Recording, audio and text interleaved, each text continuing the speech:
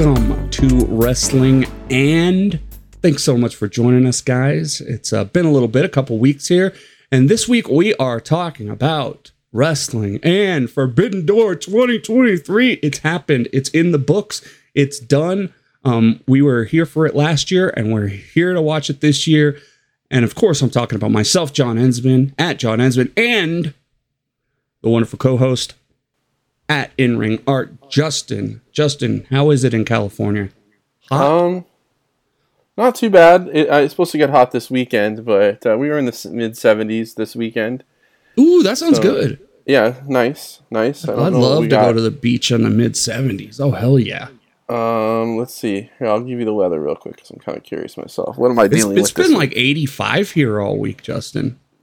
Yeah, you guys have a very similar summer to what we do, except for it doesn't get as hot, but real nice nighttime. Yeah. No, it gets hot. We get into the 90s once in a while, but you know, 75, 75, 75, 77, 80, 84. That's what we got for the week. 84 and 85 on the weekend. So yeah, you guys just have that perfect weather, man. But hey, I know you guys get your own heat waves too. Oh yeah, definitely. And they get pretty bad. I know Texas right now is dealing with, or at least last week they were dealing with a heat wave, and then they just rolled back the laws for workers getting water breaks, which is like, why? Well, why would you do like that? A different country. Yeah, they're just. Why would you do that? Yeah. So that was kind of funny. At least they still flavored tobacco there, so I respect that. But anyways, yeah, man. Last time we talked about a bunch of stuff. Today we're gonna talk about Forbidden Door. But before we get into that, and just real quick, I thought it was a pretty damn good show. It was. Yeah, I did not think it was as good as last year's, because last year's, like, every match was amazing. But this one, I feel, had some real great stuff on it. And last year, it was more of the under-promise, over-deliver. I think we were all just surprised by how great last year's show was because of the injuries and how it really didn't look that great on paper. Because Punk was out, Danielson was out last year. Yeah. It was one of those things where it's like the main event wasn't the best in the world, but all the matches combined were all just added up. There was no bad match. There was no average was match. Great. Yeah, and Hiromu got COVID. There was like a bunch of kind of things that happened, which we didn't have this year. Everyone's back except Adam Cole. Adam Cole got sick, and we missed that. And Tom Lawler. I wonder what because that show was pretty long without it. What did they substitute for it? You know, they gave their guys their minutes. They just gave everyone a little more time. Yeah, what did they get? You know, I don't know. That some of that Will Ospreay match was fairly long, but you'd figure they had that time set out already. It was probably like a 40-minute match or something like that. But I have to go back and look at the time. Yeah, we'll have to get into that. But Justin recently got to go to a company I've never seen, and I'm kind of afraid to go to watch them, but only because when they come to Colorado, Justin, they don't have their California group of people that come to Colorado. Oh, really? You're not getting Nick Gage and all that stuff in Colorado. Really? Yeah, so he went to see GCW at. Did you see it at the Ukrainian? Yes, sir. Yes. You can tell from the stage, huh? You can just see it. Yes. Yeah. I mean, it's Ukrainian colors, and it's a lot smaller when you're there, obviously, but it's a cool little building. Definitely more room than, PWG, especially at Reseda. Well, it's kind of become the indie place. I mean, has it always been, or is this in the last so many years that the Ukrainian has become such a popular wrestling spot for indie? Just basically with GCW. Kind of, New Japan's strong though. I could be wrong. No, I don't think New Japan ever did anything with the Ukrainian. Oh. Maybe with those. Okay. They always used like that Hollywood, Vermont, which is. Yeah, I'm sorry, I'm getting them mixed up. Ironically, they're probably about a mile apart from each other, if not less, like a couple blocks away from each other. Okay. One's like a nightclub. With the Hollywood, Vermont is like a nightclub.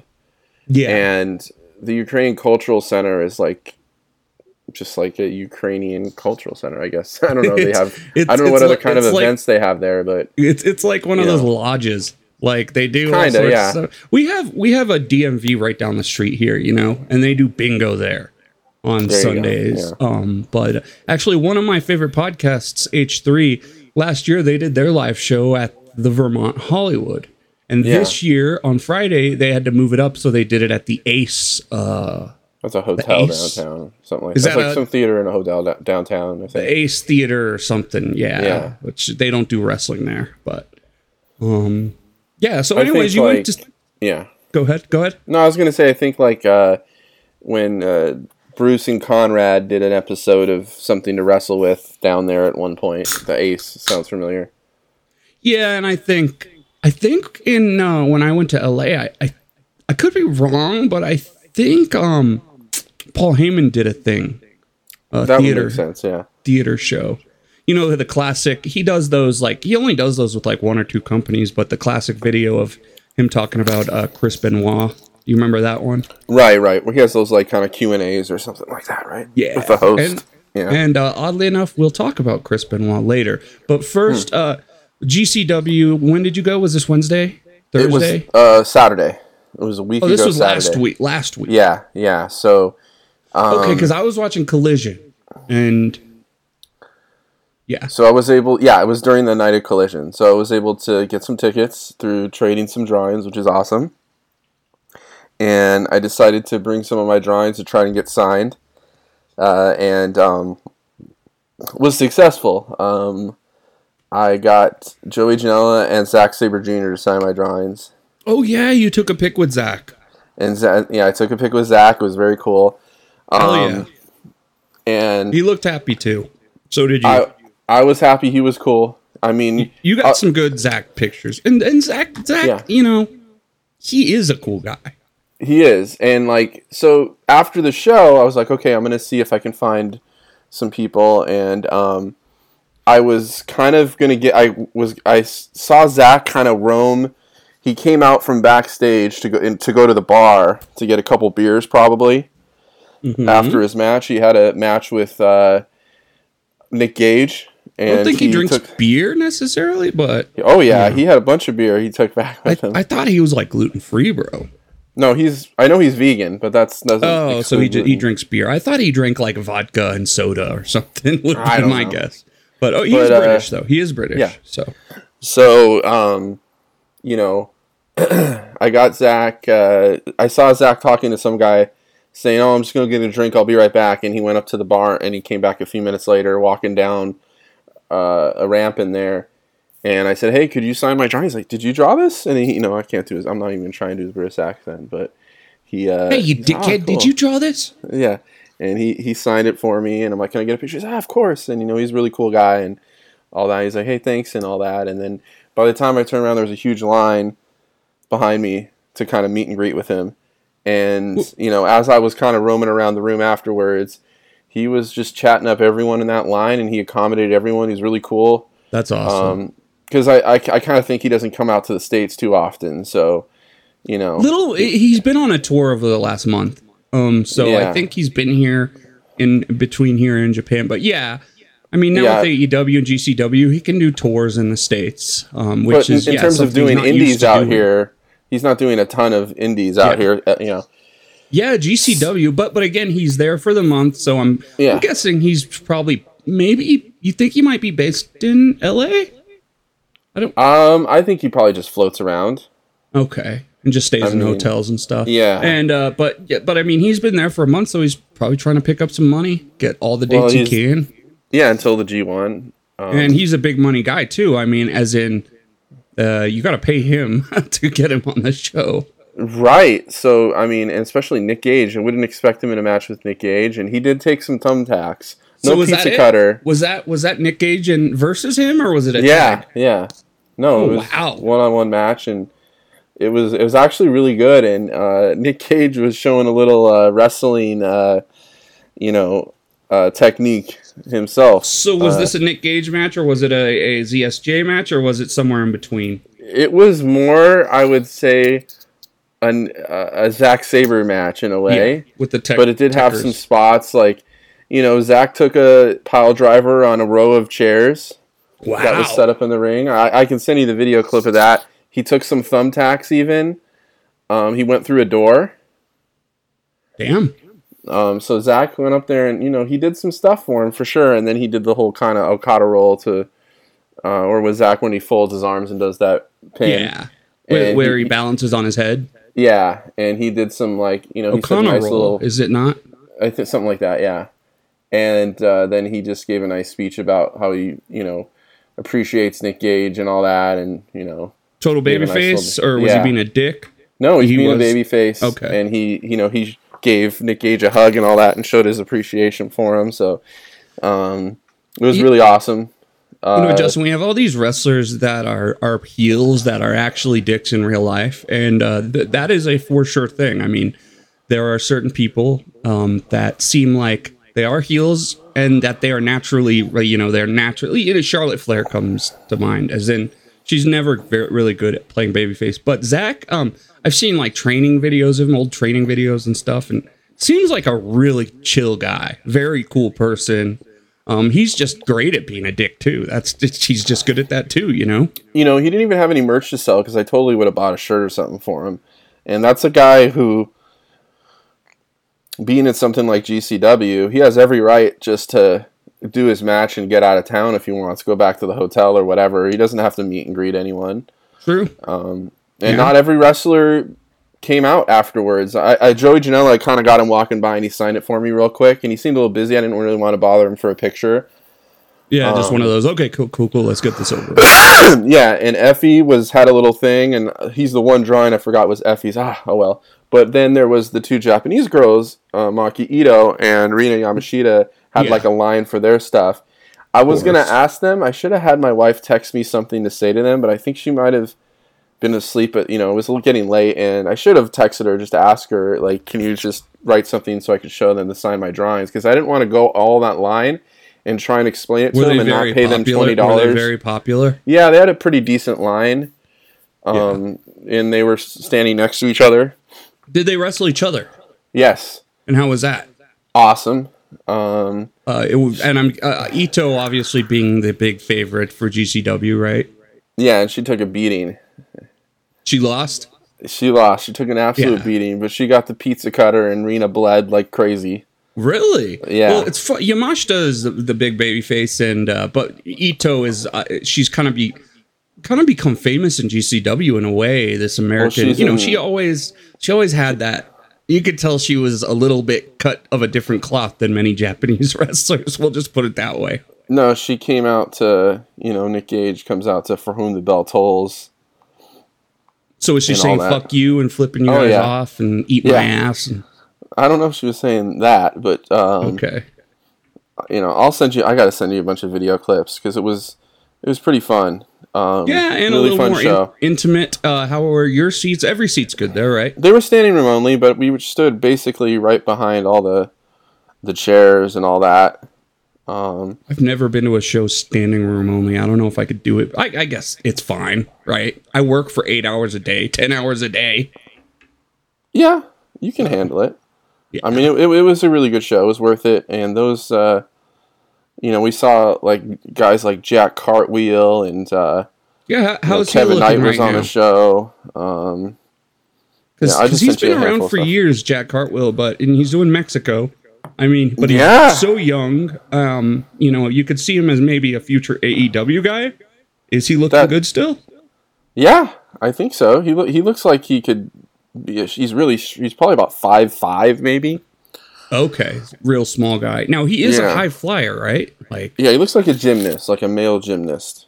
I think that was his gimmick. Oh, the body type. Yeah. I have a lot of friends that were gymnasts, and they're all 5'8". Joey once they Janela got 5'9", they were too tall. Here, I'll send you the clip of that. Joey Janela and this really tall girl he teamed with that I didn't think I heard of before. You've never heard of her? There was that guy, that Michael Jackson wrestler, that Santana Jackson was on there? the card. Oh, it wasn't advertised. He's funny though, right? I mean, they did like a Thriller thing where he was. And then what did they have? The pizza wrestler guy that throws up he the wasn't pizza there. dough. And I know who you're talking about, but he was not on the card. That guy really, he was like the New Japan Rap. Like he lasted for fucking 10 minutes and then disappeared. I still see him here and there, but there were some other issues too, though. But no, I'm not going to get into. But okay, GCW is definitely that mixture between PWG and what like kind of bar wrestling was. Yeah. Oh, I saw that pile driver onto the chairs. Yeah. Yeah. Woo! That's pretty badass, dude. Well, there you go, man. Zach is doing this U.S. run. He's been, he's been feuding with Samoa Joe, which is crazy, in ROH. And I don't know if they had that match or if they're going to. We should probably check on that. And we'll talk about it in a bit. But man, I'd love to see him and Orange Cassidy 1-on-1 too. Oh, I'd love to see that. That was pretty great. So. All right, now, I'm just going to tell you what I watched. I watched the main show minus 2 matches, okay? Okay. What did you watch? Did you watch the pre-show? I watched pretty much everything, minus the women's match, because I just had to take my dog out. And I hate to say it because I love both those women, but, like, this was such a nonstop show that it's like, I have to make some kind of, well, you know what? It wasn't. Sacrifice. I caught the end of it, like. But the thing is that like it was just the placement on the show because they wanted it to be a breather match though. Yeah, the way it was placed, it was like the third to last match. I didn't want to miss any of those 2 matches, so it was the sacrificial lamb by the way they booked it. Unfortunately. Yeah. No disrespect to the women. I love Willow. She's awesome. And I like Toni Storm too. So let's see if you saw this match. Did you see? Oh, and I wanted to say something to you real quick. We talk about Zack Sabre doing this match with Nick Gage, right? Yeah. I mean, you look at Swerve Strickland, for example, and I don't remember if it's the Vice documentary, Dark Side of the Ring, but there's a thing of Swerve doing a hardcore match, and the whole story is like, they're like, why are you doing this hardcore match? And he's like, I want to be the best wrestler. I have to learn hardcore style. I have to learn comedy style. You know what I mean? Like knowing every style, which is something we see someone like Omega, do. And, learning every style is not a bad thing. Well, it's like a good actor, right? Doing comedic stuff like Robin Williams, let's say, right? Or he could do serious roles and comedic roles, both prolifically, right? Oh, yeah. You don't want to typecast yourself, right? Yeah, so I was thinking of Leonardo DiCaprio. Because, I mean, he plays a special education student at one time. Yeah. And then he plays this comedic, Wolf of Wall Street, this bastard. And, he plays the heartthrob, all this stuff. But, yes, like Robin Williams. And you have to be able... It's range, right? It's range. Yeah, so, it just it enables yourself to get more work for certain things. Oh, yeah. Right? So. Oh, yeah. You can work with anybody. Fuck, yeah. Kind of like... I like some of the wrestlers we saw tonight. So Swerve, Brian Cage, the Gates of Agony. There's all these AEW guys I don't pay attention to. Besides Swerve, they beat Rocky Romero, Chuck Taylor, Trent Beretta, and El Desperado. Did you watch that? I was kind of half paying attention, half not. I think I was prepping some dinner at that time. Well, Swerve and all the guys won. They beat. It's weird because you get Trent Beretta, Chuck Taylor, and Rocky Romero of Chaos, and then you put in El Desperado from Just Five Guys. I'm not sure why that happened. Just something to get El Desperado on the show, I think. Well, yeah, because he was doing commentary, right? He was doing just get him out there. And he's about to have a match with Moxley. Mm-hmm. So, but that's in Japan, right? Yeah, that's July 4th, I believe. July 3rd and 4th. That's at Cork and Hall, that little strong show they're doing out there. Yeah, that should be fun, seeing the American strong guys go to Japan. It's kind of a full circle moment. I mean, sometimes we forget strong wouldn't exist without COVID, most likely, right? Like, no, 1,000% correct. Yeah, it's like, and what have we gotten from strong? A lot. We've gotten a lot from it, and so I mean, it's definitely not really a thing anymore, but the remnants still. There's a lot of people that got a shine. As in they don't have the show anymore? No, I don't think so. Show's long gone, isn't it? No, but they just had tryouts a little while ago, dude. They have a whole new crop of young lions that are working right now. Right, but I don't think they did like a Young Lions showcase a couple weeks ago or whatever. Oh, okay. Yeah, I don't think that but I don't Friday night show or Thursday night show is out anymore. Yeah, that's what I mean. They're not and doing the show anymore. Shibata quit. Did he quit the dojo? Right. Yeah, he's been out of the dojo for months. He's an independent wrestler now, dude. He's not part of New Japan anymore, which is kind of crazy. I just think they don't want to pay the insurance. Yeah, they probably don't want him to wrestle. And as you can see tonight, his other people are taking care of him, and I think he wants to wrestle with that being the thing. We had Athena versus Billy Starks. Did not see it. People said it was very good. Athena continues to be good in ROH. We'll see where she goes from there, because she's really good in Ring of Honor. So I don't know what else to say. I didn't see this match. I don't really even know Billy Starks. Billy Starks is like kind of the Nick Wayne, right? Like they're both fresh high school graduates. Yeah. See, when I think of the young wrestler, I think of Roxanne Perez, like the little girl. Right. Yeah. No, this is actually a pretty fun match. Yeah, Athena is pretty well suited to do what, hold up that Ring of Honor title and everything like that. Yeah. Because you kind of forget they have technically room to have two women's divisions now, I guess, with AEW and Ring of Honor. No, we have the TBS belt too and all that stuff. So that's true. Yeah, which was not defended tonight. I mean, their booking has been hot and cold with their women's. But they definitely do have the for not having tag titles like WWE has. They definitely have a lot of space for women to thrive there. They do, and a lot of stuff is going to take time to build up because you need those organic growths, almost like with what happened to Jamie Hayter, where fans started loving her, and now we're seeing it with Willow, where people just love her. And honestly, I haven't been a weekly AEW watcher for a long time. I just watch. I watch I listen to the rundowns and then watch stuff that is interesting sounding. Right. But I haven't been, maybe a little bit here and there, but I just don't have the time, and it's a little bit of an effort to get it going. No, but yeah. You're not out of the loop, because I will tell you if anything crazy happens. Right. But for something me to observe and have an actual thought that isn't secondhand. I don't have it all the time. If you're not watching AEW every week, you're sure as hell not watching Ring of Honor every week. That's for damn sure. Oh no! So, like, how do you have to have the Honor Club? Really? Yeah. Okay. I've watched it a couple times. You know what, dude? It's actually good. It's kind of like Dark or Dark Elevation, where you don't even think about it, nor do you feel like watching it. But if you do, you're like, oh, actually, those are pretty good match. You know what I mean? But, it's not important, and if a wrestling fan doesn't feel like something's important, they're not going to watch it. No, I think it just basically now is taking the place of Dark, and Tony is providing more independent wrestlers work. Good for him. Which is cool, because we see, that pay-per-view I went to was incredible, actually. And see people like Claudio having championships, which I absolutely love. He should be champion for a long time. And it lets them, it's actually kind of brilliant, because they seem to be able to to piggyback off of any big WWE weekend by just coming in there as Ring of Honor, right?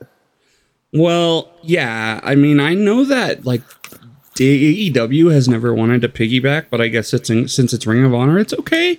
But I think one of Cody's biggest things was never piggyback ever. So right, but it seems like they're almost have to. Yeah, and they can throw and it just gives them a chance to kind of spread out a little bit more, and why not? Well, I mean, even WrestleMania weekend, some people thought that El Vikingo and Commander match was one of the best matches the whole weekend. And I saw Kingston versus Claudio, and that match will live in my head forever. Which another thing we're going to get to later. So it seems like they did Stu Grayson versus El Phantasmo. It said it was a good match. ELP's awesome. I don't know about Stu Grayson. Now, he's good, but I mean, know he what never it is? gets used. He did leave for a while and come back, right? No. I thought I think he that left, guy just straight up quit, right? Let me check. No, he left AEW and then returned, I think, right, at some point. I don't know. I think there's the guy that you're talking about was the other guy from that group that is just Alan Angels. Gone. But yeah, I think Angels. At some point, he's gone, Stu Grayson, I thought, left. Maybe he got. But anyways, to get a couple Canadian boys on the card, that's fine. Would have been cool. If El Phantasmo was still in Bullet Club or had some type of group he was in, or Hontai right now, but his whole thing is he's by himself, they probably would have got Evil Uno on there. Okay, I like it. Yeah, and that's the other thing. That's whatever's going down with the Dark Order, which is, we don't really know. It's not been fully explained, or it's something from like an episode months ago. Dark Order is not as hot as they were, and so they've kind of been, pushed off to the side, especially because Johnny Hungy. Yeah, I know, he's awesome. What happened to him? I don't know. Did he get injured? I know he had some kind of injury at some point, but I think he ended up coming back. I feel like it was all about Hangman Page, and when he left them, they got nothing left now, sadly. So, yeah, I guess the relevancy kind of started to slip a little bit. I mean, they came into their own during the pandemic with being on Being the Elite, and oh yeah. Brody was great with them towards the end as well. I kind of wish they could get a new leader that people would love. Fuck it, make Andrade the leader of the Dark Order. That'd be hilarious. I don't even know how you can make that work, but he wears a skull mask, so you can start there. Shingo, Hiromu, and Bushi defeated Kyle Fletcher, Jeff Cobb, and TJP. Ooh, that sounds pretty good. Also, that's a New Japan match, though. It was. That's what even my wife was saying. Aren't those all New Japan guys? No, because Kyle Fletcher is signed with AEW. That's what I tried to explain to her. Is Kyle Fletcher is signed with them, but I said that they kind of use them on both shows because Jeff Cobb is, on Kyle AEW. Fletcher's been almost on nothing but New Japan for the last year. Yeah, but Jeff Cobb does probably a good 4 or 5 episodes of Dynamite. You remember when he was on Dynamite at the very beginning? Yeah, because they brought him out with Jericho. Yeah, he was. Yep, they wanted him in the Inner Circle, but he said no. I'm going to work in New Japan another couple years. So yeah, I think that's when New Japan gave him an exclusive deal. They signed him, but now they're partners now, so I think you're going to see a lot more crossover with that. Anytime the Western wrestlers come back to the States. Whether it's to go home, they're going to do a little run with AEW, it seems like, or at least get a couple shows. Well, there's definitely a lot of favors being done between AEW and New Japan. I mean, as in, getting this stuff working. And not only that, but some of the booking decisions, which shocked me that New Japan would let these people lose. That's a huge amount of trust. See, that's where I don't know. But, if I'm just looking straight on paper, it seems like AEW gets a lot more out of it than New Japan does. But New Japan is trying to get back at that Western market that it was starting to really gain some popularity in what, 15, 16, 17, 18, in that range. Yeah. And I don't know how much money, when they booked this building, is New Japan putting up any type of equity or investment or rent or whatever for the night, or is this all AEW? You know what I mean? Yeah, I don't know. Tony? I don't know how that works, when New Japan goes against Noah. How does that work? I'll tell you this. It's probably most likely heavily AEW, as in AEW knows how to run Canadian market and American market. And I don't know what New Japan would do to get into the Scotiabank Arena. I mean, I saw some people complaining about the placement of the card and all this shit, and the IWGP title being kind of bastardized. I'm like, that. Exactly. This is an AEW show. I'm sorry, this was an AEW show. This was not a joint show. It was a 75% AEW produced, 25% New Japan. I mean, let's be honest. I think AEW, and in fact, even WWE on some shows is a little more advanced when it comes to booking nowadays. As in, we know that the final match does not have to be the championship match. It just has to be the hottest match. I mean, that's why we had a tag team match for finals at multiple WWE events, you know? Right. Because we've learned over the years that it's not a rule that the last match has to be the championship match, and AEW's changed that, and New Japan has not changed that, but they are slow to change, and they've changed a lot of things over the years. And I'll tell you, there might be a day when you might see the junior heavyweight be the main event. It is a possibility one day. It is, but I think it's more likely that you'll have like a special singles match that would eclipse. It would have to be what we saw tonight. Well, it would have to be like one of the hottest matches in company history, but I do think they probably should have put on Omega and Ospreay last, especially considering how it played out. That probably would have been when the match roll with last. It definitely had the most. The crowd was a little tired by the time they got to the last match. There was a lot of quieter moments, which kind of surprised me. Yeah, I mean, it ended with. Well, we'll get to that. What match was after? So next, it was MJF and Tanahashi. I'll talk about this real quick. It was a very simple, heavily story-driven match. Yes. Tanahashi is moving very slow. He's labored in his movement. He still can go, which is like, it's kind of weird. Like, the dude moves like half the speed he did like 7 years ago, but all his shit is still good. That's what I was telling my wife. Like, the guy can barely walk, but somehow he gets up those ropes somehow, and he was having a hard time. He's in the G1. I know. God, dude! He better be on a flight right after this, and I love the guy. Get into the cold tub, then the hot tub, then the freaking chiropractor, should have one on the plane on the way home. Yeah. And don't get me wrong. Like, it was a really good match, and it was. Tana basically wrestled a Western style shenanigan match with MJF, and it was really good. MJF had that in them tonight, and MJF is fantastic, and he did a great job. And perfect dance partner. He had his moments. He had the visual pinfall and all that stuff, and MJF needed to cheat to win. So it was basically. How'd you like the tweet that did you hear that commentary? Yes, that he goes a tweet. He just scheduled a tweet that said I've already beat Tanahashi by this point. Match was halfway done. It was like that was a great heel move.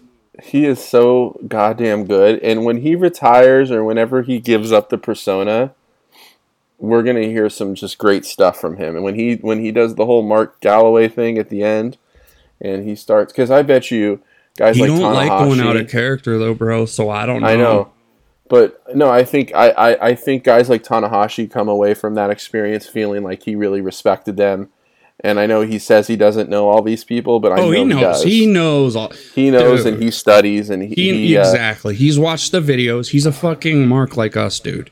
He's seen the videos. In fact, one of the things I've heard talked about him years ago is he watches like old school wrestling from the 80s and shit, and he's extremely influenced. Bond over that, and I think he's even said, I've seen him saying on shows like, "You think I don't go and watch these things when these Japanese? I watch everything." So he has said that. It's the total gimmick that New Japan. Remember, it's his whole gimmick is New Japan's an indie because that's what Okan said about AEW back in the day. He said he liked Okan. Was a bunch of indie, and he likes Okan because he stole the. So it really goes full circle there. I mean, he knows exactly what he's doing, bro. I'm not going to call it 5D chess. He's a great heel, and that was the perfect matchup for him. And I think I didn't watch Collision, but did apparently Tana wrestled Swerve. I don't know why he had to wrestle a match the night before. Oh, I didn't see Collision this but apparently. Saturday. He had some type of botch on the ropes, and so Swerve had to react to it and help out in some way. I don't know. That's all I've heard, But I know they there's that played into that this match because he kept having trouble getting his footing, and the announcers are going, "Oh, these are not New Japan boxing style." Right, they're cables or whatever, right? Well, the ring pads, the pads. Right, the pads. Something. Well, anyway, they used that, but Tana still looked okay, and well, when Tana looks okay, he has a great match, and he looked okay here. He kind of had some of his greatest hits, but they mixed it up. Let's see my notes here. I said MJF, a good and simple story match. Tanahashi is slow, but he's Tanahashi, and it was as expected. It was a great match. So. And you know what? Like, you can complain about where they placed everything IWGP. They still curtain jerk with their own titles, so don't, AEW definitely didn't put themselves in terms of card placement. They didn't make their title seem important either. So for those people complaining about the IWGP, I'm part of the Chris Jericho thing. The first match and the last match are the most important. Well, it was a perfect thing to open, yeah. But this was meant to be more of a battle. They could have started with the fast-paced four-way, but they wanted to start with this. And you know what? Nice pop to start the evening. He's the ace, bro. MJF versus the ace, a legend in the making versus a legend. What else can you ask for? Yeah. CM Punk beat Satoshi Kojima. I did not even see this at all. Was it a quick one or what?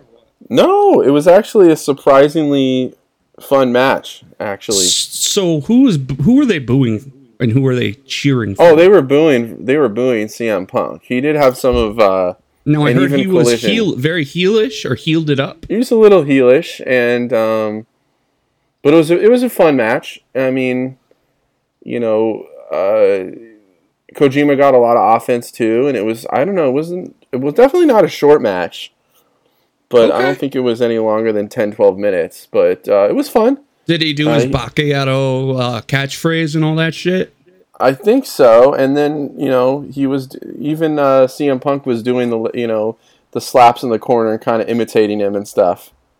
Nice. So it kind of showed that Punk's watched his stuff before. I'm sure Punk knows and respects the hell out of him. As well. I wouldn't be surprised if they had wrestled in the past. Kojima was wrestling in MLW in like 2003, brother. Oof. And well, anyway, I wouldn't be surprised if there was some kind of interaction crossover. Everyone was thinking Kenta, but I really think that Kenta and CM Punk do not like each other, and they don't want to get in the ring with each other. I think there's something there, dude, because that was a money match, and but here's the thing, it's a one-sided feud. CM Punk's never talked about Kenta. And except once. The rumor is that Punk doesn't want Kenta to shoot on him. Kenta would never shoot on him as if he's unprofessional. Come on. No, I don't know. That is like weird, though, because Kenta's a bigger star than Kojima nowadays, or Nagata would have been good. I mean, I'm not going to complain because I thought it was fun. I'm happy Kojima. Nagata's in All Japan right now, but Kojima was in Noah or something. I don't know. I love when they give these guys a little moment. But he picked him up and he GTS'd his ass, right? He picked Kojima up. Eventually, yes. And did it look okay? Did the GTS look okay? A little sloppy, but not bad. Okay, cool.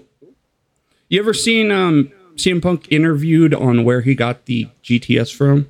No, I just assumed it's an old WWE interview, and he's like, "This poor bastard from Japan named Kenta. I stole it from him." He's I could have named it the Punkorama or the Punkomatic, but I just took the name too. That's funny. Well, there's how it all started. Orange Cassidy versus Shibata versus Zack Sabre Jr. versus Garcia. Awesome four-way. Absolutely great. I loved it. One of my favorite matches tonight. One of the better matches tonight. And a story between all of them in a way. There's a little bit of a story between all four. I feel like Orange Cassidy could be a huge star if they just gave him the keys. I have it written here, dude. OC is so good. One of the best, most dynamic characters in wrestling. And when I say dynamic, I mean, this guy can go from not giving a fuck to doing topes and dives and crazy shit right back to just like, being lazy. And he honestly, he's one of the most underrated wrestlers in the world. He is. He turned me around. I hated him, bro. I hated him. I was like Jim Cornette on his ass. And when he showed that he could go, which he does like every match now, I was like, this guy's awesome. Yeah, he's one of the best in the company. Better. And honestly, I would love to see him for a Best of the Super Juniors. I would love to see him fucking... I don't know when the timing would be right, but I'd love to see him in main events, dude. And he's done a couple, and he's never disappointed. He wrestled Kenny for the title. He had that 3-way with him and Pac, right? He had Mimosa Mayhem. Remember that? Yeah, he's shined in every spot they've given him. He's done everything. Exactly. He does not really have bad matches. He's always good. His shit is good. His moves are really connect with the crowd. You know, and that's everything. That's something, is the connection with the crowd. I'd love to see how that would play in Cork and Hall, just out of curiosity. I'd love it. I have awesome back and forths with everyone. Histories with all of them. We won't get too into it, but recently we've had Shibata and Orange go at it. We've had... Out of mutually respect each other, though. Yup. We've had Sabre and Shibata have a little history. And Garcia kind of new to the mix, but a technical wrestler as well. So... I mean, that's where I could see him... Daniel Garcia with any of those guys would be great, too. Well, and I loved Garcia's... Okay, when you think about this. You had the wrestler versus the sports entertainer, right? Yeah. Everyone's shouting, "You're a wrestler." And he's going against a guy who's literally called the wrestler. I mean, I was like, if you just think about it, the sports entertainer, and he was doing his dancing and shit. He's learned from Chris Jericho. He's learned how to be a sports entertainer, and he's getting better at it. And he's got the wrestling down already. We know that. I mean, yeah, and don't forget, I thought this was going to be a good moment. I was a little surprised that Orange retained. I thought this was going to be Daniel Garcia was going to kind of sneak out with the title. But are you ever surprised? It's like Orange Cassidy winning is almost like Okada being champion. It's just everything's normal. Like when Okada's champion and when Orange wins, like just like, oh yeah, shit's good. You know, everything's okay. And the carrying the belt in the backpack is like the greatest thing. Yeah, it's so different and it's casual. And I don't know, it just fits his character. So that's what I'm saying, is this guy, I know like people didn't like him for the reasons you did with the pockets and all that stuff and the Jim Cornette shit. But because I didn't know he could go like that. I didn't know the guy could have great matches. I thought his whole gimmick was put my hands in my pocket. But what you don't know, it's like an anime character, dude. Who has that shy side, but when he goes all out, he goes all out. He gets fully emotional. There's no laziness at all. And I like how he hasn't, even though you do see that side more with the serious side, he still doesn't abandon the pocket stuff and the sunglasses. No, it's all part of it. The soft kicks. And he incorporates it with there's a lot of synergy between opponents, like him and Shibata. Shibata's whole thing is sitting down. So he sits down because he's lazy. Like, it's like everything. He reads the other wrestlers. He knows what they do. Just fucking great, man. I have here, thank you, Tony, for this. Why is Zach so good? Of course, Zach doing his crazy technical stuff, which, and eventually Shibata hit the PK on Garcia, and OC jumps in the mousetrap for the 3. One thing I want to say is Shibata, you can tell he's being protected, but he's figuring out how to communicate to his opponents, I guess. Like, don't fucking hit me in the face. Don't slap me on the side of the head. And as long as they don't do that, he wrestles just like he did before. Yeah, I think he definitely not him personally ask for it, but he gets the respect he deserves, and people are fully aware. He probably tells him, like, hey, dude, I fucking busted my head years ago. Like, you can't headbutt me. You can't slap me in the side of the head. You can't. And so everyone... They're not telling him, it's agents or Tony Khan themselves saying, Yeah. Yeah, and if you notice, all the attacks are on his neck and chest area. So yeah, and you can do that, and it can be just as effective. It's like you don't have to do real headbutts. You can do fake headbutts like Kento Miyahara, and they look great. They might even look better than than real headbutts sometimes. Yeah. So yeah, so we agree this was an awesome match. Yes, cool. Sonata versus Jungle Boy. I did not think this match was as good. I thought it was good. I thought it was a good match. I thought it was really good, and I know a lot of people weren't excited with Jungle Boy as the opponent, and I get it. But to be honest with you, Sonata as champion isn't the most attractive thing for an international show either. So yeah, and I am just imagined watching this show. I'm guessing that there were a lot of fans who were thinking, but I don't know. I'm guessing there's a lot of fans watching it being like, who the fuck is Sonata? And why is he champion? Was that the guy that was with Evil? Yeah, definitely. Yeah, like, wait, who the... Well, because he doesn't even look the same as before. So I bet you there were a lot of confused people. But when you see a dude and he's champion too, it is kind of interesting. You're like, oh, wait, why is he champion? Well, what did he do, And I think Tony Khan saw it. Okay, the IWD champion is WGP champion is Sonata. Not the most popular thing to Western fans, so I might as well take this chance to give one of our younger quote-unquote pillars. Let me just throw one of them in the match, and that was Jungle Boy. Well, and let's make an angle out of it. Yeah, exactly. They used it as an opportunity to advance his storyline. So maybe it wasn't. There's a meme on Twitter right now that after all these years, it took Sonata to break Jungle Boy. I mean, let's be honest, maybe it was a little bit of a disservice to the IWGP title in terms of card placement, but also it's not like they had Okada with it. It's not like they had Naito with it. It's not like they had Will Ospreay with it. I did not mind the booking, nor did I find it disrespectful, because New Japan is on a young boy push right now, and so they want younger guys. We have no more Nakanishis, or these older guys rarely wrestle Tenzan. They're kind of gone now. And it's all about young guys. So I didn't mind the booking so much. I will say this.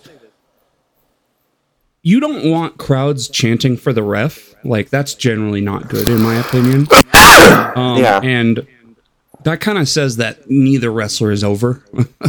And so, seeing everyone chant for Red Shoes was kind of sad for me, because you got Sonata and it was also his first match of the night too. I don't think they saw him come out and they got a little excited. So yeah, and I've seen people chant for Aubrey, but even the refs know their job is not to pop the audience. Yeah, now unless you're the guest ref. Yeah, I'm trying to. I had a better opponent for Sonata in my head. I like Jungle Boy though, and I think he's good. But we'll see now if he kind of you could see that they're playing up the Jack Perry thing a lot more now. Well, yeah, eventually he'll be Jungle Jack Perry, or he'll just be Jack Perry. He'll just be Jack Perry. Yeah, he's still got his lame ass Jurassic Park logo. Yeah, he's not going to look like what's his name from Jungle Book, Mowgli. Yeah, he's not going to look like Mowgli. Well, now he's got a heel turn, so it might be a whole change in his persona. Yeah, he might get his hair straightened. They might do something a little different for his presentation. That would look goofy as hell. I would put him right back with I'd cut his hair. Luchasaurus and Christian Cage. Oh, that's not a bad idea. That's not a bad idea at all. And bring in what's the little boy's name again? Marco Stunt. Marco Stunt. Bring him back in as a heel. I feel bad for him in a way, man, because I was thinking the other day about old AEW and how much worse it was. And not saying anything bad about some of the guys, but dude, you had, what was that guy that got kicked out of AEW for the sexual stuff? And he was a hardcore wrestler. Sam. Oh, I know who you're talking about. In England, he's English, he's right? British, yeah. And it's you had him and Joey Janela, and you had all these wrestlers who didn't pan out in that circumstance. His name slips my head, but he's he was only there UPS for a minute. driver. And then you had he's a UPS driver now or something. I saw that he was doing that. He had half his haircut, but he did a lot of weird shit. He was a weird shit kind of guy. Yeah, and he didn't have near the magnetic personality that Nick Gage does. Yeah, and then you had the Jurassic Express and the Nightmare. It was, some of that shit was so bad, dude. It's funny how much it's improved, and The ratings they took are worse, a lot of they took a lot of popular indie acts and had to basically sandpaper them down a little bit and reshape them. Yeah. So and some didn't work out. They tried out Warhorse. He didn't work out. But then they tried I don't out. Remember that. They did, yeah. That when they were doing the TNT Open Challenge, but then they tried Ricky Starks, and boom, he fit in. They tried Kingston, boom, he fit in. But I don't know. It's just kind of funny looking back how different it was when we were watching Kenny Omega versus fucking what's that dude's name from? I don't remember. Anyways. Andrade, I thought would have been a great match for Sonata. That's what I was thinking. I was thinking that too. Andrade versus Sonata would have been awesome. I mean, Adam Page versus Sonata. They've had some bangers back in the day. Yeah, I mean, I understand they put Page in an angle, but he was in his other. Yeah, Andrade wasn't doing, but Andrade also is new to AEW once again. I think he's got to gain that trust back. Yeah. Hey, on a quick side note, you see anything of that first episode of Collision at all? Did you see CM Punk's promo or anything? Yeah, I saw some of it, yeah. It was good. I thought his promo was very good. It was okay, yeah. I thought the Tell Me If I'm Telling Lies was good, and his little shots that he made at people, let's pray that those were run by Tony Khan first. I mean, to me, it doesn't mean anything unless they're going to have a match or something. Yeah, we'll see. We'll see. We try to avoid talking about him that much, but if he's just going to be a wrestler and entertain us, we will talk about it. Hey, that's what, I said from the get-go is someone asked me, like, I would, and I've talked about it on here, like, I just think wrestling needs guys like him. As much as I'm not a huge fan, you're not a huge fan, my uncle's not a huge fan, I'm okay with him. I'm kind of, I understand the appeal, but it doesn't necessarily appeal to me all the time. He's talking about this being the wrestling business. Hopefully he's learned a little better that it is a business. He's somebody that wrestling, the reactions he get are so overwhelming in both directions that he needs to be a part of it. Well, I mean, he's money, bro. Yeah, exactly. It's yeah.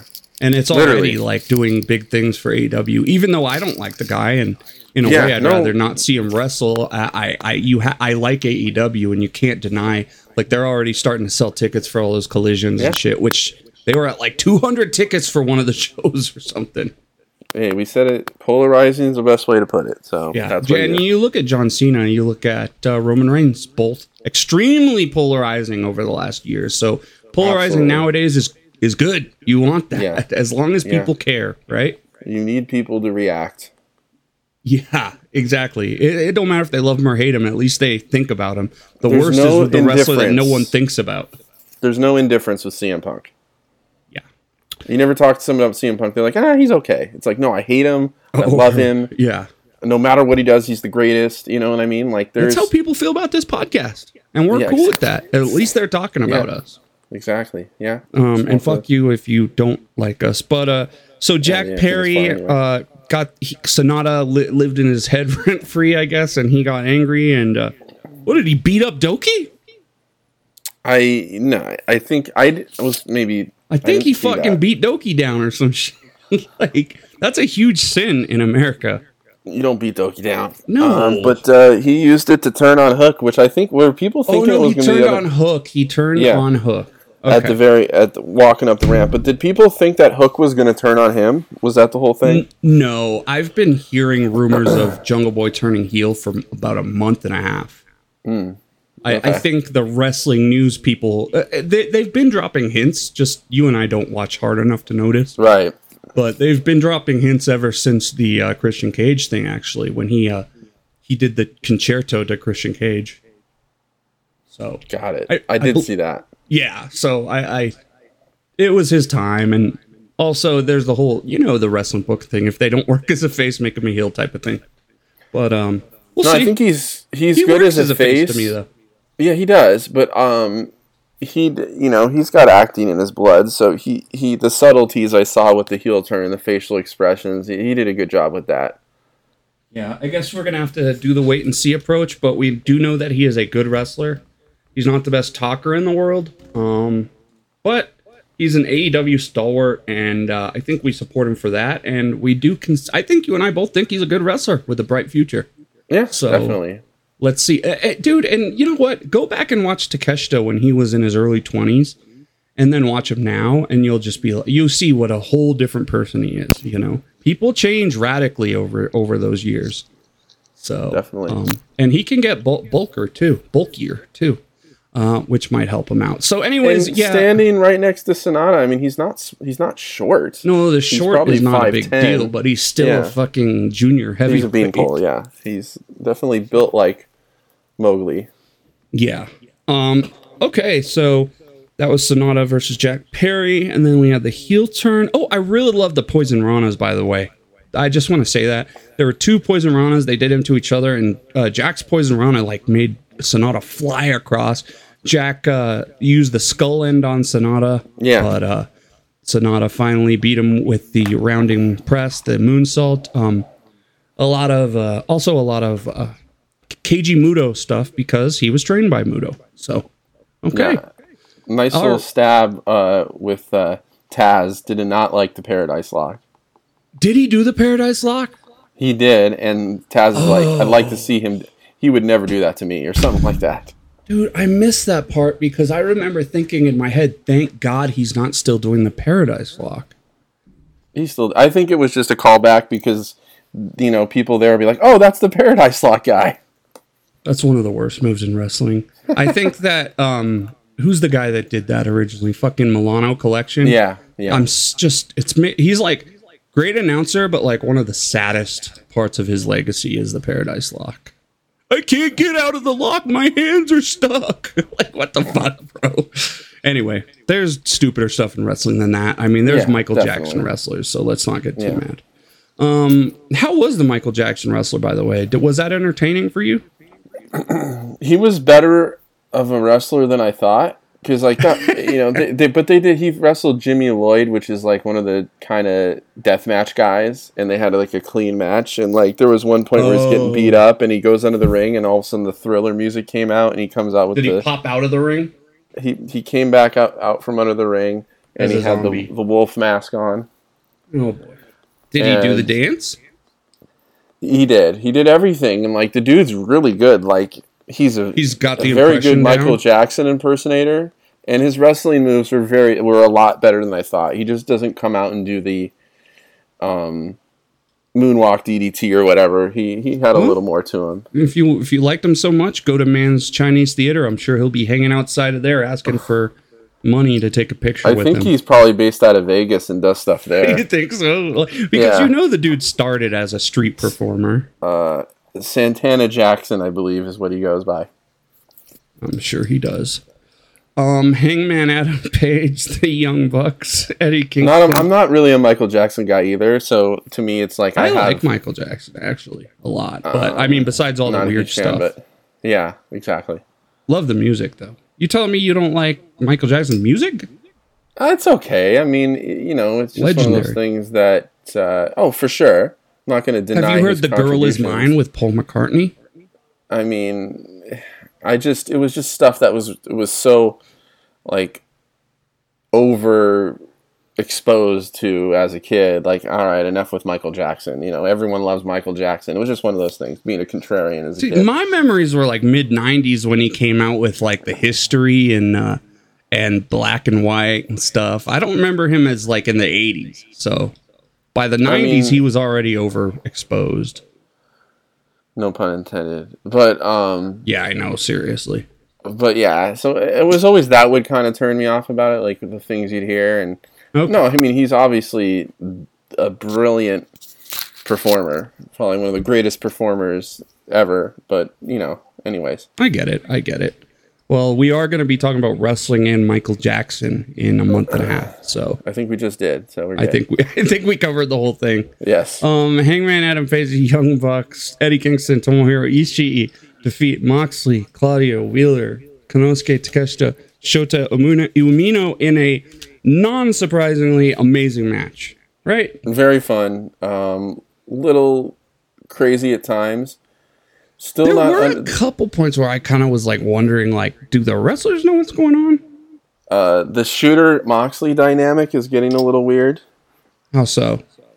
I mean, I don't know. Is Shooter the killer that Moxley wants him to be? He's out there, doesn't, you know what I mean? It seems like a turn's coming on him eventually. It's a little weird because Shota is a babyface in Japan. Right. So now he comes to America. Now he's with Moxley, but he was still wrestling kind of babyface just, and he was wearing bright pink, and everyone else was wearing black. And then the same, yeah, exactly. So the contrast is so weird. But but you know what? Daniel Bryan, people were reacting to him today too. Saying positively because he had Final Countdown. So I think that's a little bit of an issue with the Blackpool Combat Club because people still like them and think they're cool as hell. Yeah, but people love MJF and Roman Reigns too. I mean, I mean, look. Well, but for the most part, they get the negative. They know that they're supposed to boo that guy, you know? Dude, Bryan Danielson and Moxley can really are too famous to be booed in a way. They're too loved by the crowd, bro. They've been in this business for so long. They're too loved by the hardcore wrestling fans. Yeah. Yes. Okay. But even the casuals will cheer them. Right, but because they're pretty recognizable from their WWE runs, and they're so entertaining.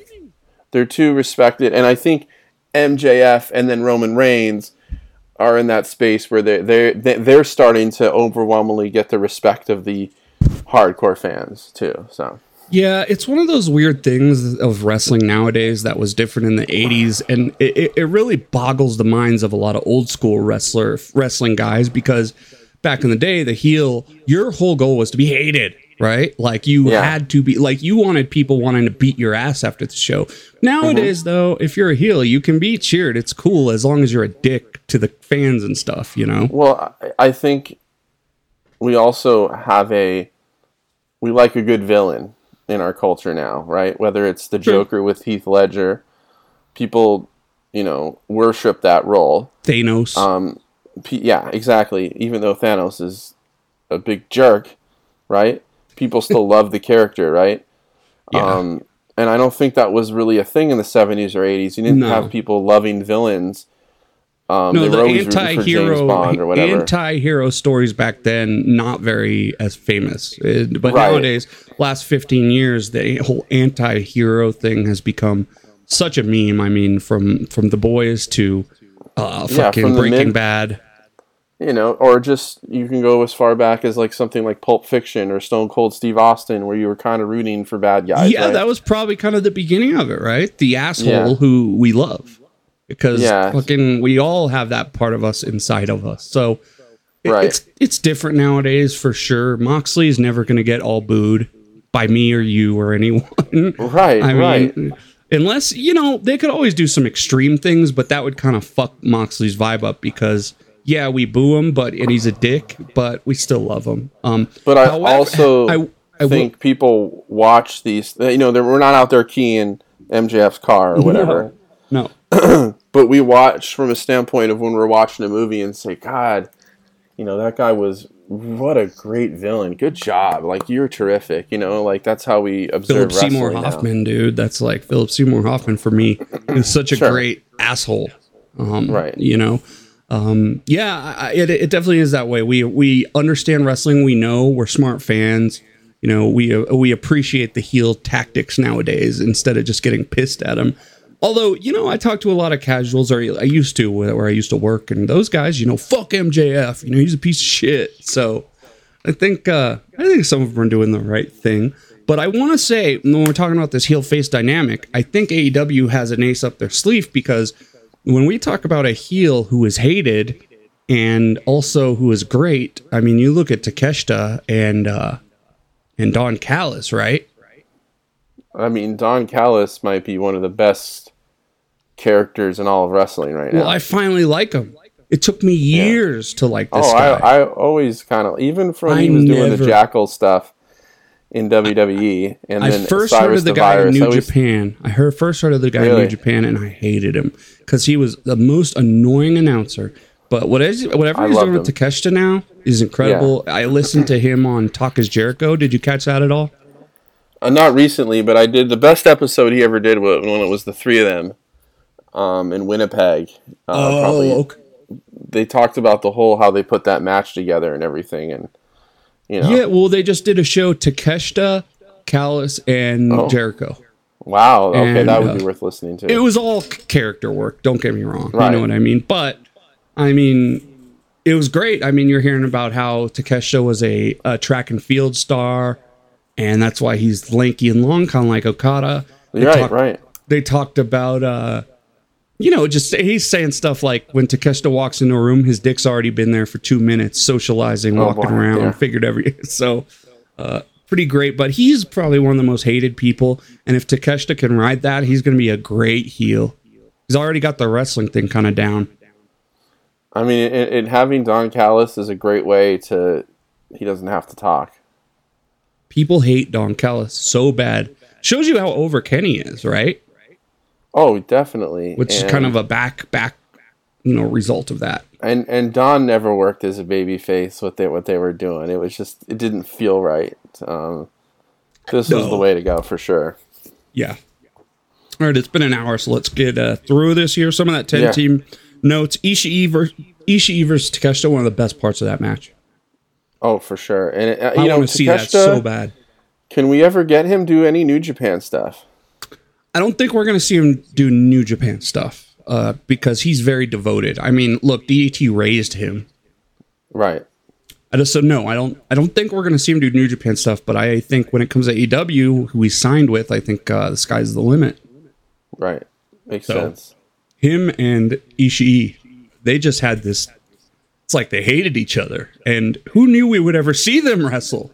Seemed like he legit knocked him out with one of those forearms, too. So, let's see. Eddie and Mox face each other. This was another one of these AEW things where there's so many stories in between a lot of these guys going back G1s of years ago. So Ishii and Takeshita, amazing sequence. Eddie and Mox face each other for a huge pop. There was an all-out brawl at one point where everyone started fighting. Got a huge pop. Claudio and Mox have a great interaction. I took way too many notes on this one. It was exciting. Takeshita kills Ishii, I wrote. So yes, that's what you were talking about, right? Yeah.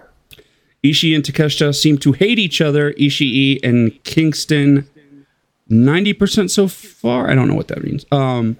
Let's see. Gets a tag. Hangman gets the tag, and Hangman did some awesome stuff too. Hot tag, running shooting star onto a draped Takeshita. You remember that one? Yeah. Into awesome. Kingston confusedly tries to save Moxley, so there's some story there. Right. They kind of fucked that one up though. But giant swing into dropkick from Yuta. Yuta and Claudio have a great little dynamic too, with the big tough guy and the small guy. Let's see. I hope Eddie can survive a G1, man. I think it's going to be awesome, worried, and I can't wait. I'm worried, dude. I'm a little worried about him. I'm worried, bro. But you know what? He did good tonight, and he was pretty physical. From this point on, he goes in a hyperbolic chamber and just does nothing but work out. No, he needs to go in the hyperbaric chamber from Dragon Ball Z. You know what that is? There you go. Yeah, where regenerates you. No, you go in for 1 minute, and you can train for 5 years in 1 minute. Boom. So, well, then you'd be older. Oh, fuck. I have great pay-per-view tag mixing fast-paced, hectic tags with that Japanese strong style and multiple stories going on. Very fun match. And the babyfaces pick up... Wait, who won that one again? Ishii wins. Yeah, with a brainbuster on Yuta. Yep. Okay. So that was cool that they gave Ishii the kind of shine there. God, let's talk about Ishii. Like, he should be the one that can't walk anymore. Wow. Him and Kenny Omega both, which we will talk about now. Ospreay versus Omega. Let's talk about the overall real quick. So this last match they had at Wrestle Kingdom was probably my match of the year. Kenny Omega dominated Ospreay, right? and just fucked him up during that match, right? It was pretty violent. It was definitely like an 80-20, 75-25 affair, but it was, I wouldn't necessarily call it a squash match, but it was like a dominant win. No, it wasn't a squash match. There's no such thing as a 42-minute squash match. But it was a statement, I guess. It was one of the finest pieces of art that you'll ever see. Yeah, in pro wrestling. The table spot too, with the table, which, God, I don't mean to be a Meltzer guy, but I have a feeling if this match was in Japan, it would have been even better. But this match just had a little bit of, an American twist to it. It definitely did. It definitely did. It had a Western and I kind of like that dynamic. Is like they kind of fight to the style where they are. Someone on Twitter was saying, "Oh, Seth Rollins, that match was awesome. Seth Rollins and what is it, Finn Balor? Is that what's going to be there at the Money in the Bank or something? That's the next title defense, right? Seth Rollins and Finn Balor, yeah, for the whatever belt is that, right? They're thinking of some stuff, and I'm thinking to myself, I don't know how to. I wanted to reply, but I didn't think I could do it eloquently enough. But the basic answer was, Seth and Finn are fantastic wrestlers, but WWE does not provide that type of platform for that kind of match to take place. No, and when that stuff does happen, they usually try and make it unhappen. So when you saw Fergal Devil or Finn Balor get his head busted open, the match stopped, right? And they had to go clean him up and make sure. Well, and it just doesn't play to their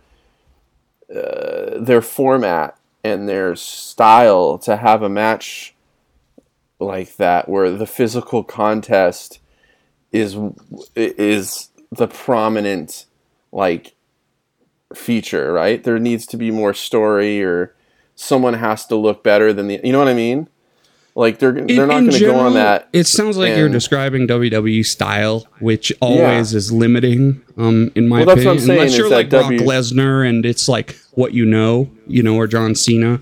But yeah, I mean, when I saw Nakamura first perform in WWE, not NXT, WWE, you can just tell everything is half strength. It's so much softer. I wouldn't even say half strength, but the best match, since I started watching WWE again, outside of those NXT things, which are more NXT is kind of a side world, because those matches can be pretty good.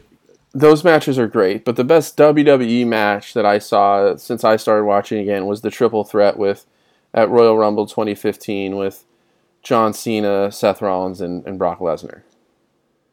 That was a match I'd put up. Way better matches since then, but I feel like that's the best one I've seen in terms of just flat out physicality and quality without. You didn't? Did you see Gunther versus Sheamus? Was it Clash at the Castle? Gunther. Yeah, that was awesome too. McIntyre, that was probably their best match. Yeah, Gunther great. Versus, yeah. But it didn't have the the importance. It wasn't a main event. You know what I mean? Yeah. No, that was a great match. That was a great definitely match. A great match. I don't probably know if the best put it up match there anymore, but I'm just saying that it doesn't allow the platform. That match was great, but didn't have the platform to be that high spotlighted match. I don't know if that makes sense, but the idea is that I don't understand, because that match was really popular and it was on the Royal Rumble. I mean, it was great. Probably twice as many people watched that than what we saw tonight. So, well, yeah, I guess there's that. That's for sure. But I felt this match was great. There was a lot of blood. There was a lot of blood. And that's what a lot of blood. I think both guys felt like they needed to do it. Maybe Kenny wanted to get his back. But it's AEW. You never know when people are going to bleed, dude. I mean, because they're just allowed to do it freely, I guess. I don't know if Tony is kind of putting reins down on that, because you didn't see Moxley bleed tonight, right? No, you didn't see Moxley. So bleed tonight, he might be saying only blood in one or two matches. I don't know, but yes, this was a very gory and bloody. Gory, maybe not. I mean, but very bloody. Yes, right. And it was pretty much like I predicted. I thought maybe Takeshita would be a little more involved, but obviously I think they're going to do part 3 at Wembley. I thought Ibushi would be involved. Well, he was going to give the Kamigoye.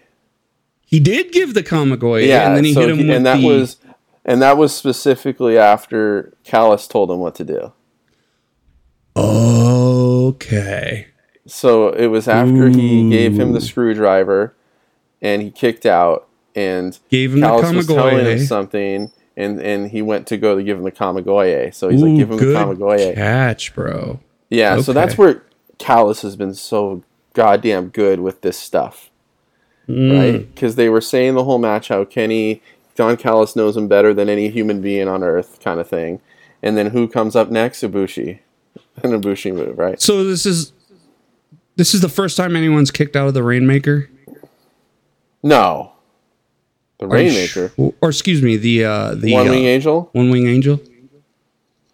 That's been a very productive move, I'll say that. We've had Ospreay use it on people and then pull their shoulder up.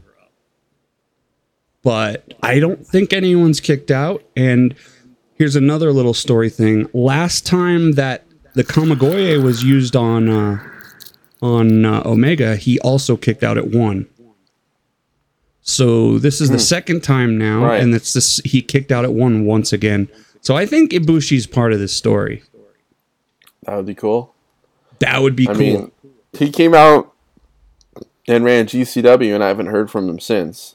I thought he was going to deck fucking Don Callis, but look, I don't want to get my hopes up because he could be doing his own thing, but my God, having him run out in London would just be like one of the best wrestling moments ever.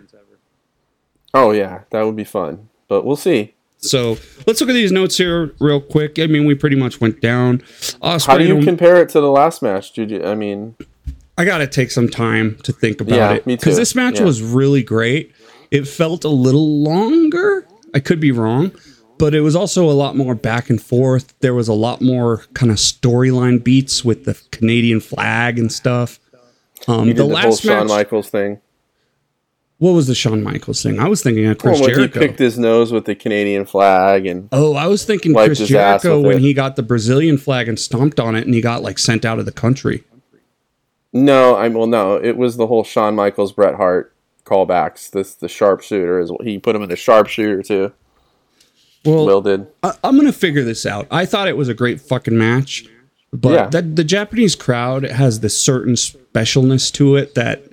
The way they kind of grow and they're not chanting for everything, which is fine. You want your crowd chanting for everything. It's just different. I thought it was. That's what made it so good. Is that they came out and they didn't just second verse same as that. They gave you something different, and I can't wait to see what they come up with. And that's the thing too. It was different. It had many callbacks to the last match, quite a few. So I have written here, Ospreay and Omega both with their old music, both of them. So. Interesting. I've heard Ospreay say that "Elevated" is his favorite song. So and by the way, they did play Zack Sabre. They gave him the wrong music. They gave him that little techno stuff he used to come out. I like that song better. No, it's cool. It's cool, but it wasn't his new music with the punk rock. Yeah. You know, TMDK has been around since they were in WWE. Did you know that? Well, I know. I don't know if they were labeled as that. They were called TM61? like TM or the Mighty. They were TM61 or something like that. TM61, Shane Haste, like right? That. Yeah. Yeah. So I looked up TMDK and they're like, this group's been around for many years. I didn't realize that. I remember them in NXT, but to me, they were nothing special. They weren't. They were called TM61 and the Mighty. And yeah, it was Nick Miller and Shane. Yeah, I don't know. There was a lot of them. But yeah, the stable's been around for a long time, I guess. In 2016, they were with WWE, NXT, TMDK until 2019. Yeah, so there's some history there with TMDK, just FYI. But they didn't really restart until 2022 with Kosei Fujita, Zack Sabre, Robbie Eagles, Bad Dude Tito, and the others. Yeah. And Jonah, who's not in TMDK anymore. He's like a Slato member now. No, Jonah's in WWE. Yeah. What did you call him? Suedo, like pretend, like Suedo. like he'll go online and like still comment on their stuff, you know. What does pseudo mean? Like pretend. But is that an English word? It's like, it means, yeah, pseudo. Pseudo. Oh, is that pseudo? Like, why would you say pseudo? Yeah, I don't know. Is that how you said it your whole life? I guess, maybe. Okay. I'm not mad at you. I just know people, some people, this one guy said opinion. It's my opinion. Yeah. And I was like, what? It's your what? Anyways, yeah, pseudo. Okay, yeah, I got you. More notes here. Ospreay violently slams Kenny's head into the table. That's where Omega started bleeding. Yeah. Did not like the American table, by the way. I prefer the Japanese table where you can actually smash someone's head through it. It was that good. Well, he used the not the table cover, itself. The cover. The cover, yeah. And you'll notice in AEW, they do not like to just throw monitors off the table and slam people onto them. They don't do that. So no, they don't. They probably don't have the money the monitors. Yeah. WWE uses the shitty ones. They might have LCD monitors. They do have. They do have. Yeah, who knows now what they use.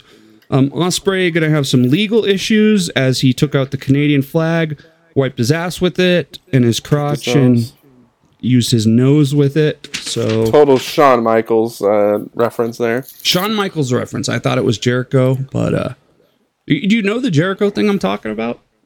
Yeah, but this was like. Just line for line? Pretty much. Yeah, the picking the nose. And he did everything but hump it. That was the one thing that Shawn Michaels did with it. 2023, brother. 1997 versus 2023. Yeah, I don't think Ospreay wants to... He don't even call himself the sex pig anymore. And, yeah, that's it. That match was this match has become a blood feud. Ospreay... bleeding like crazy. Ospreay. Now they did do some kind of MMA stuff too. Did you notice that? They were doing a lot of rolling around, hitting each other, cross arm breaker type of moves. Ospreay power Tiger Driver. Oh yeah. Ospreay power bombs Omega. Ospreay uses the sharpshooter. Lots of Canadian patriotism. Uses Bret Hart's. He uses the crossface Chris Benoit move, which the crowd chants "You sick fuck." The back half of the match is a little sloppy technical stuff, but in a good way. You can tell they were purposely being kind of... They were all slippery with blood. Exactly. So much stuff happening. V-triggers, powerbomb, big moves back and forth. Don Callis comes back. Interference with the screwdriver to end the match, but it does not work. Ospreay kicks out of the one-winning Angel in one. Never been done. Maybe it has. Why is Don Callis still here? That was a little weird too. Why did Don Callis get back into the match, and why was that okay? Kevin Kelly did a really good job of explaining that, though. He said in Japan, they do it at referee's discretion. They don't want because the title can be exchanged with the disqualification with New Japan rules. Yeah. So they said that it's really hard to get disqualified. So they cleaned it up pretty nice. Yeah. But that's where we got kind of that Western. Yeah. That was a little dumb. You added a little extra, a barbecue sauce to the match, right? That something American, something North American twist, which was that kind of thing. Little JR's barbecue sauce. Little JR, yeah. No JR tonight, which is probably for the better for everyone. I think he's sick, dude. I thought he hit his face. He had a fall or whatever. Yeah. Look, JR's lucky, bro. He gets to have a working retirement. You know? Yeah. So... it's better than most of us. Our retirement will be 40 hours a week, bro. So. Oh yeah. Well, yeah, exactly. Tiger Driver 91. This was incredibly violent. One of the most violent moves I've seen since Ibushi Naito. I can't believe they did this move. I don't know if it was planned, but he spiked him. This was old school All Japan. Sawa, yeah. Spiked him directly on his head. I mean, just imagine a power bomb, but instead of rotating to the back, you just rotate him a quarter and then throw them downwards. And Kenny, right? He landed directly on his fucking crown. I don't know if there is a safe way to take that. I don't know. It did not look safe, dude. I mean, it was brutal. There's a reason no one does that move anymore, brother. So I don't know how he I don't know. You know, sometimes like when we seen Kingston versus Chris Jericho, they had that like suplex at the beginning right on his head.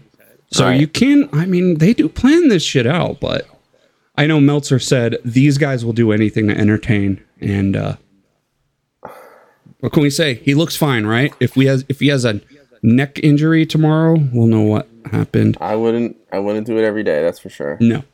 Ospreay kicks out a one-wing angel. Omega kicks out the one-wing angel. Yeah. Tiger Driver 91 kills Omega on his head. Stormbreaker does it. 5-star, great match. Absolutely. My only sadness was the Ibushi, no Ibushi. And then finally, we have the main event, which I thought was another really good match. It was great. With a little bit of a surprise ending that actually upset me. Stunned the crowd. Absolutely stunning. I don't know how Brian won. I mean, he's older.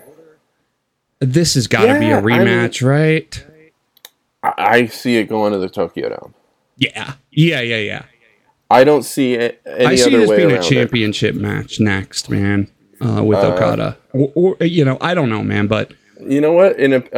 I would book it this way. It would be Okada doesn't win the G1, but you give him something to do, and you get Daniel Bryan that AEW title somehow. And at January 5th, it's... Do we want Sonata headlining Tokyo Dome, brother? No. And it's sad for us to say that because we like Sonata, but we like all wrestlers, right? We've said this generally. Sure. We like all wrestlers unless you're stealing protein powder and shit. But so it's tough, or you do some dumb sexual stuff that gets you banned from being talked about. I don't think Sonata is going to make it to the January 5th with the Dome, 4th with it.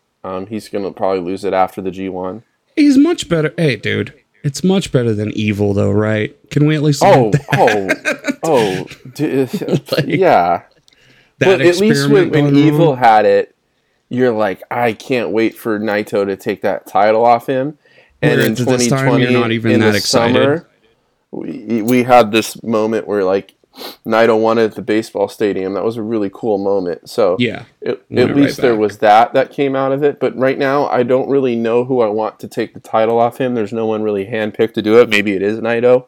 Yeah, there's guys that we know could do it, but are there surprises? I'd want to look to see.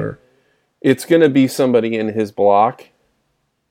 But he's in a block with all the younger wrestlers. You think he's going to lose, and then someone's going to take the belt from him on that challenge? At King of Pro Wrestling or whatever, yeah. And all his competitors are the young boys. Or they're not young boys, but yeah, right? It's like Shota and Red and... Let me see real quick. Oh, that's insane. Shota, Ren Narita... Chase Owens will do it. Chase Owens? Tsuji. Yeah. Suji, man. That's it. There you go, dude. He could do it, right? Or if he gets to the semifinals and he loses to somebody. Like, Sonata gets to the semifinals and loses to, I don't know. He could lose to Ospreay or Naito or somebody that gets through there. I heard a lot of people saying Tsuji could have won that match. Against Sonata, and that they were ready for him to win. Well, I would honestly, I'd have Naito win the G1 and have him and Tsuji go to Wrestle Kingdom. Yeah, not a or bad the other idea. way around. Not a bad idea. Or the other way around. So, but that's the fun about New Japan right now is it is unpredictable, and that's the fun of any wrestling. Any wrestling thing is when we can be entertained and we have no fucking clue what's going to happen. The best matches I've ever seen are that way. Just like tonight, I had no clue who would win, and I was wrong on the Danielson thing. I thought Okada would win. And I don't think people were necessarily upset. And he tapped out. That Daniel Bryan won, but they were all surprised because. Well, Daniel tap Bryan, out though, bro. Yeah, he was about to break his. It was a very Zack Sabre Jr. style win. It was, and maybe too we have we have Brian showing his technical side, again, and him being, right. We weren't watching him when he was the best technical wrestler in the world year after year. But in a way, like from a character standpoint, I think Bryan Danielson's character needed this win more because he's always talked about as the greatest wrestler in the world, but he always loses. Like he lost to MJF. You're right. He lost to Kenny Omega. So it makes sense from this standpoint. He's lost a lot of matches. And Okada is kind of in this he's in a little bit of a floater situation right now. He's not champion, right? So he can lose, yes. And he can be built up. He could be built. He's a very good. He can be built up at any time. Yeah, and we're only a few years away of Okada being the guy that can lose any match and it doesn't matter. But he's still at that age where it is a sensitive topic to have him lose. But he's in a pocket right now where he could lose a match or two. He is right now. Yes, I agree with that. And the tap out, man. Like I said, you don't really see Okada tap out that often. I was shocked by it, and we'll see, man. There's more to come. Let's run it back for the Dome and have the AEW title on the line. Yeah, just like in the last match with Kenny Omega and Ospreay, where you knew they were holding stuff back. This match, they went more all out. I feel the much same thing about Bryan versus Okada. It's like there was something being held back there. What was the time on this match? Oh, I don't know. But we didn't see the spinning tombstone, right? Or the fucking spinning Rainmaker. Or we didn't. Yeah. Any of his... Because the Rainmaker don't work anymore. He's got to do like the fucking spinning tombstone into a double, triple... We didn't have a clean LaBelle lock? Yeah. So... What was the highlight of your night, bro? The highlight of my night. I'm gonna say Omega Ospreay. Yeah, it's gotta be Omega Ospreay. Yeah. No, but you know what? I'm gonna say Bryan Danielson coming out the final countdown. I thought was really cool. Yeah. And I don't know if we've talked about this. We could do an episode on this, but wrestling music is not that good anymore. I'm just gonna say it. Okay. Jim Johnston leaves a huge hole in the industry, and at this point, it's better probably just to buy tracks from pro musicians. But here you go, $39.45 for the Ospreay Omega match, and $27.40 for the Danielson Okada match. Makes sense. 40 minutes. The first Okada Omega was 46 minutes. So. I mean, they got their shit in 40 minutes, and the other match, it ended a little early because of that tap out, and we didn't get to see Okada's full potential. So let's wait on it, and hopefully you and I, brother, will be talking about this in January, and we'll be having the same conversation. Absolutely, that'll be fun.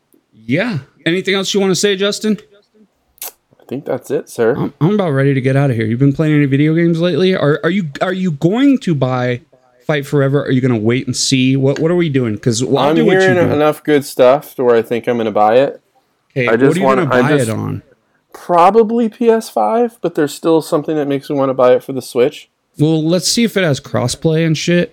If it doesn't, it don't matter what system you buy it on. Crossplay, right. But yeah. If it has crossplay from PC or whatever, because I've got an Xbox and a PC, so if there's crossplay from PC, we'll both buy it. I started over on Like a Dragon. I'm playing it for PS5, and I'm about 18 hours in. Why'd you start over? You forgot everything? No, the file didn't transfer the PS4 to the PS5. Oh. That's one of the few games where the save doesn't go to PS5. As someone who's beat that game, I'll tell you, it's a very, very long game. So, but you may never beat it. I discovered a bunch of stuff that I didn't get on the first play rounds, because I was about 21 hours in. Oh, you gotta check out all the side areas. That's where all your I did the batting cage. The batting cage, golf area, Mario Kart. I didn't even know about yeah. Oh yeah, there's a Mario Kart mini game. There's all the arcade games. I spent 8 hours playing the UFO catcher, and there is one little doll I cannot fucking get. It's from Super Monkey Ball. It's the little boy. And I cannot get him, dude. I tried it. I looked up guides online, nothing. You know what I'm saying? Wow. So if you get from the Super Monkey Ball, you tell me. I'll be very shocked. So, but yeah, I'm just back to the point where what do you call it?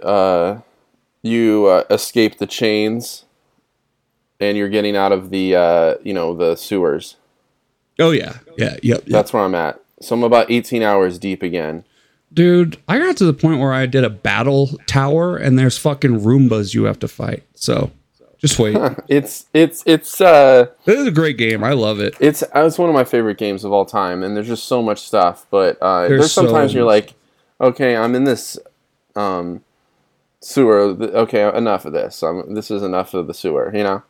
Yeah, the nice thing about the game, though, is that your enemies don't level up with you. So if you get super high level, like, you can kick everyone's ass. And the thing that sucks, though, I'll tell you this, is money. So you're going to have to either start a business with the fucking rice crackers, or you're going to have to gamble. And if you gamble, you're going to have to save your game. And if you lose, reload your... Do you know what I'm talking about? Yeah, I do. You strategically save, yeah. So I had to play poker. Like, I played it for hours and hours and just saved, you know what I mean, until I had like 10 million. But if you start the company, the Cracker Senbei company, you can get millions for that. So that's going to come later. But the other thing I want to say is... Well, I have it with the chicken employee and all that. Yeah, yep. Yeah, you work on that, and you can only do it every so once in a while. You know what I mean? But I hate, I have to remember where that place is and shit and go back. No, because there's a taxi that goes straight there. Oh, take the taxis. Okay. Yeah. So if you get the taxi, there's a taxi that goes right outside it. The other thing is, everyone's saying that this Final Fantasy 16 demo is one of the best demos ever made for PlayStation 5. And it's not turn-based. Kenny talking about it, speaking of that. It's not turn-based. It's a full action game now. Really? That's interesting. Yeah, they said it's like Devil May Cry mixed with Final Fantasy. So. Okay. Yeah. Well, there's our video game talk, guys. Yeah. Justin, you have a wonderful night. I'm going to go practice some more kanji. And okay, good for you, man. I'm practicing again. And then I'm going to play some Street Fighter 6 and get over my online anxiety. So, okay. You, my brother, have a great night. Have a great week. I hope the boys are doing great. I hope the wife is doing great. They're doing just fine. I got all sorts of drama, but we're not going to talk about that on the air. No. Is everyone okay? Have a great night. Have a great night, brother. We will see y'all later. Leave us in suspense. Good night, everybody.